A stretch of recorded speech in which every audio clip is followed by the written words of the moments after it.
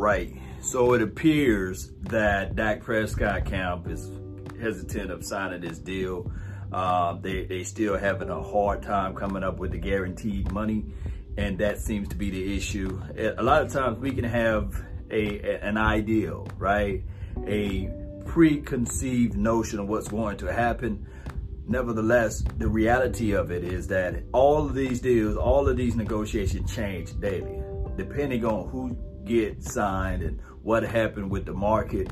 And this Pat Mahomes situation, a lot of people say, well, it had nothing to do with that. Well, agents battle with agents. Agents always look at it like, oh, your client was able to get that done. Now, I'm not calling Dak Prescott Pat Mahomes, but I'm quite sure that Dak Prescott camp probably looked over there and said, man, how that he was able to get this particular deal? And what can we do to make sure that our client can get something close to that? And how he can do that would probably be Dak Prescott betting on himself once again. Now, do I agree with Dak Prescott looking at this thing and say, okay, I'm going to play under the franchise tag? No, I just don't agree with that. $31 million is a lot of money. And remember, you cannot negotiate that. You cannot really, once you get under that franchise tag, it's here to stay for a full year. 31, all of those coins are guaranteed. Let me repeat, all of those coins are guaranteed. So it's no prorating, dispersing it as signing bonuses and moving cash here and moving cash there. And for all of the anti-Daks, like I say this again, you do not want that brother to play under their franchise tag, because what will happen here is that price tag is going to go up, baby. It's flat out going to go up. And I want somebody to help me out with this. Just help me out with this, right? Do you really think that Dak Prescott will regress in a sense under this particular situation? You got CeeDee Lamb, Amari Cooper, Michael Gallup, that you really gonna have more years under your belt playing with him. And on top of that, with Tony Pollard and Ezekiel Elliott, if you really be real with it, you don't want to see that, right? So I will say this, Cowboy Nation. I think that Dak Prescott, if he gambles and play under that particular franchise tag, boy, it's gonna be a good season for us, because I just think that with this administration, with everything going on, I think that Dak Prescott will be a whole lot better. Now, on the flip side, the risk outweigh the reward. I don't know, because it could be week 3, week 4, he goes down.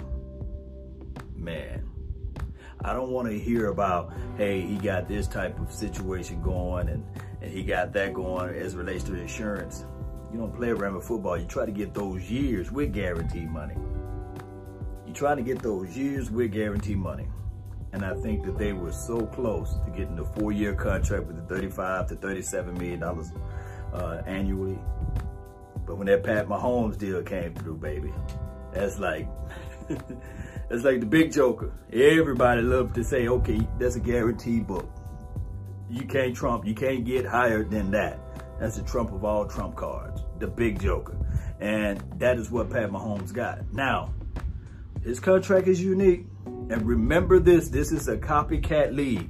Everybody love to copycat out for one another, right? Those contract with mechanisms. Oh, if you make this particular team in these fashions, if you go to this particular workout facilitations, or if you make the team in this thing and you get this disbursement of money, watch.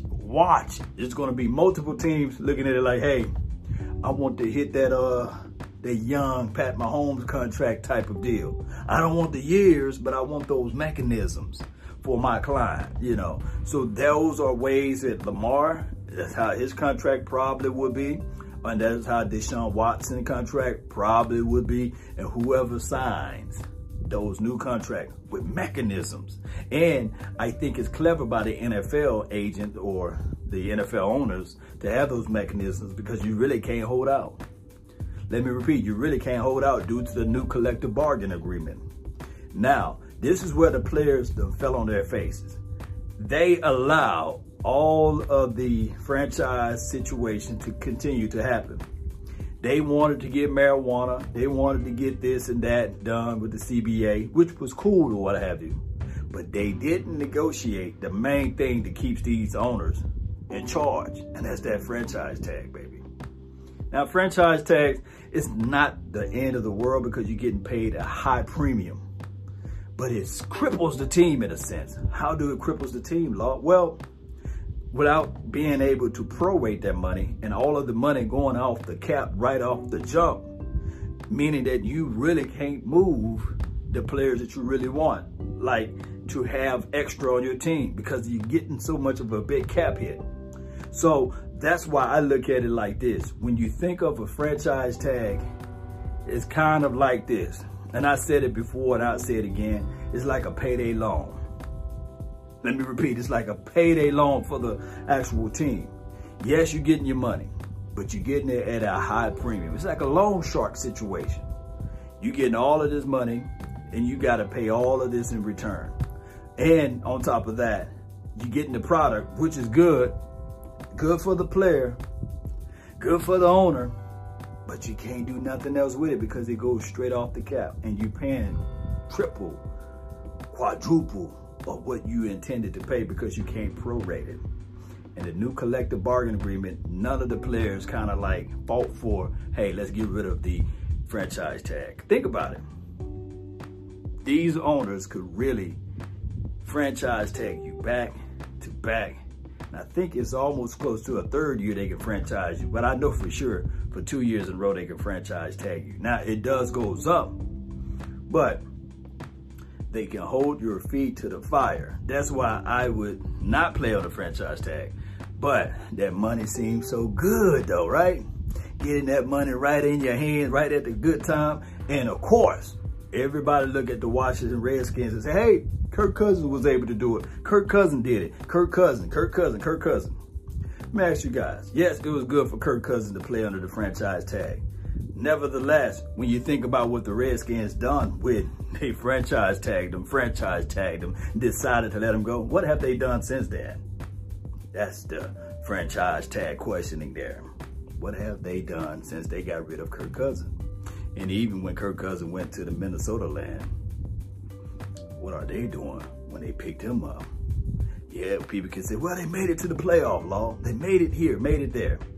They squeezed all of that remuneration, all of that money to go get Kirk Cousins, and they still not having an even flow or a perfect flow for him playing for that particular organization. He's still Kirk Cousins. Why not build around your guy that you drafted and figure out ways? And if you do not want that player, the best thing to do is to wash your hands with it. Don't be coy with it. I think that the Washington Redskins would have done better if they were to allow not Kirk Cousins to hit the market, but to will and deal. I guarantee you there was teams that was willing to give up a first. There were teams that were willing to give up a second or a third for a Kirk Cousins. And this is the same breath and the same talk track that I'm giving you guys for Dak Prescott. If the team is not 100% sold in on Dak Prescott, it would have been better. I'm speaking objectively. It would have been better for the Cowboys to shop, trade, will, and deal. Try to get multiple draft picks for Dak Prescott and move on, saying that, hey, he's not our dog, he's not our guy. Because your franchise quarterback, you do not franchise tag your franchise quarterback, if that makes any sense. All of this stuff is crazy. Nevertheless, deadlines still make deals, believe it or not. So July the 15th can roll around here and Dak Prescott can still sign a mega deal. And all of this could be just news flutter to get this weekend going. Start the new week with nothing but this talk action going about Rayne Dakota Prescott. Remember I said this before I run up out of here. The Kansas City Chiefs just won the Super Bowl. But I guarantee you, Monday and Tuesday and Wednesday, it will be a Dak Prescott watch. Because we are the America's team and everybody love to have Big D in their mouths. Stephen A. Smith, Shay Sharp, Skip Bayless, all of those boys. They love to talk about the Dallas Cowboys. We paid their salary. And everybody gonna be tuning in. Post me your thoughts, post me your concerns. List them down below. Do you feel that Dak Prescott should play under the franchise tag? The Cowboys do believe in him because they're giving him over $30 million. And truth be told, they said that they had a $35 million contract on the table. So do Dak Prescott go ahead and say, man, forget all of this fighting, bickering back and forth. I don't know what the guaranteed money is. I don't know that. But do he just say, man, 2 tears in the bucket, let me just go ahead and play, get this thing out the way, and we can go bring in some more dogs? Because once he signed his contract, then we will have what? More money to go out there and get probably one more dog, right? Post me your thoughts down below, Cowboy Nation. Subscribe to this page. Hit that notification bell because I go live at multiple times at different times throughout the day. It's crazy, though. News, Cowboys lifestyle is always crazy, right? That's been my time. I really thank you all for yours. And remember, you're listening to nothing but the best. Let's go.